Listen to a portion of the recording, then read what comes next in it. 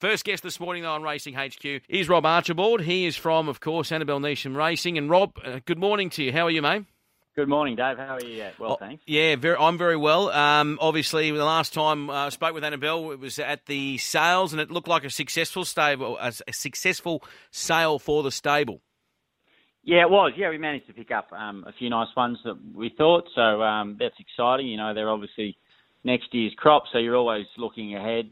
Really pleased with what we brought home, and obviously just the start of the sales season, so still a long road ahead. But yeah, couldn't be happy with what we managed to get hold of up there.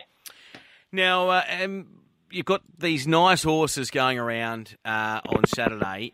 One in particular, which Annabel did mention to our audience when we were up there at the Magic Millions, is Learning to Fly, who hopefully we will, of course, see on Saturday in that to Widden Stakes. Now, Chad Schofield has ridden in the 3 trials. I'm presuming, I could be wrong, that Chad is booked for Saturday. Has he got the opportunity there? Yeah, he does. Yeah, he's done all the work. He's ridden her in all the trials, so he'll stick with her. Obviously, a filly we have a lot of time for. You know, she's been really faultless, the whole way along. We gave her that time after that first initial trial there at Randwick. She went out for a break. She's come back in, and yeah, she hasn't missed a beat. So obviously think a lot of her, but until they go and do it on race day, you sort of always have that little bit of reservation. So couldn't falter at this stage. Really looking forward to seeing her on Saturday, and look, I just hope she's as good as what we think. Well, how you think, how good do you think she is from what your 2-year-old crops have done this season? Do you think she is right up there? She's group level.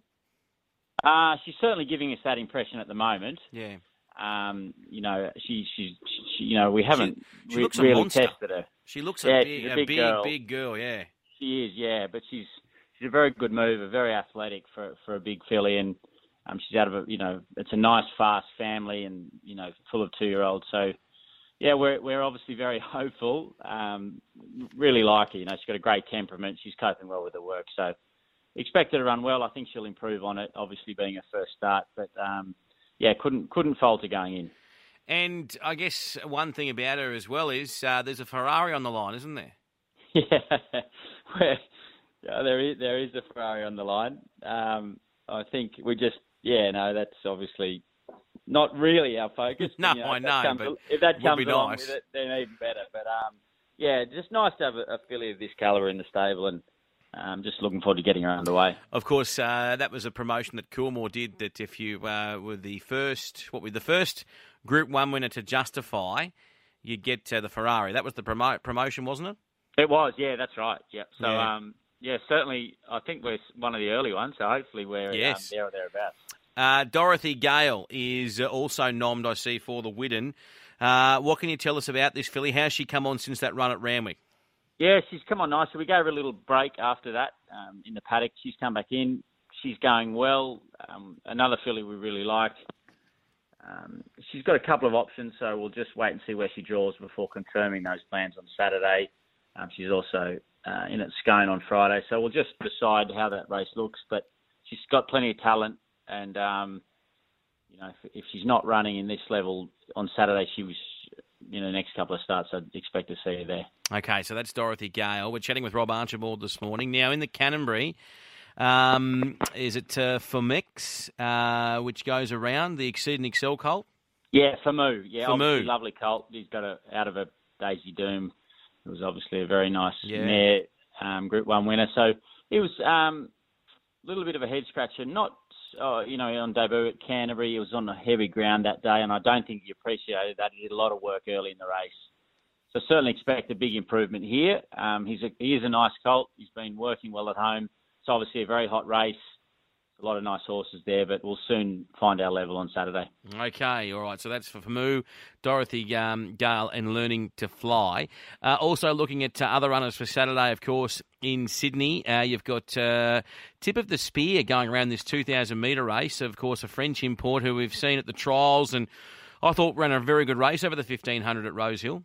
Yeah, that was. I thought he ran a really nice race. He was clearly doing his best work through the line, and I expect him to run really well here on Saturday. Obviously, stepping up in trip, it's what he's looking for, and he's bred to get over that extra ground. I think he'll run really nicely. Just hope for a nice draw, economical run, and expect him to be competitive. And the other horse too, Nom, Claim the Crown, who we've seen 2 times, or we've seen at the trials 2 times, and of course at Warwick Farm on debut. Yeah, I think we'll wait another week with Okay. him. He probably needs a little bit longer between runs, but he'll probably likely go around next Saturday. All right.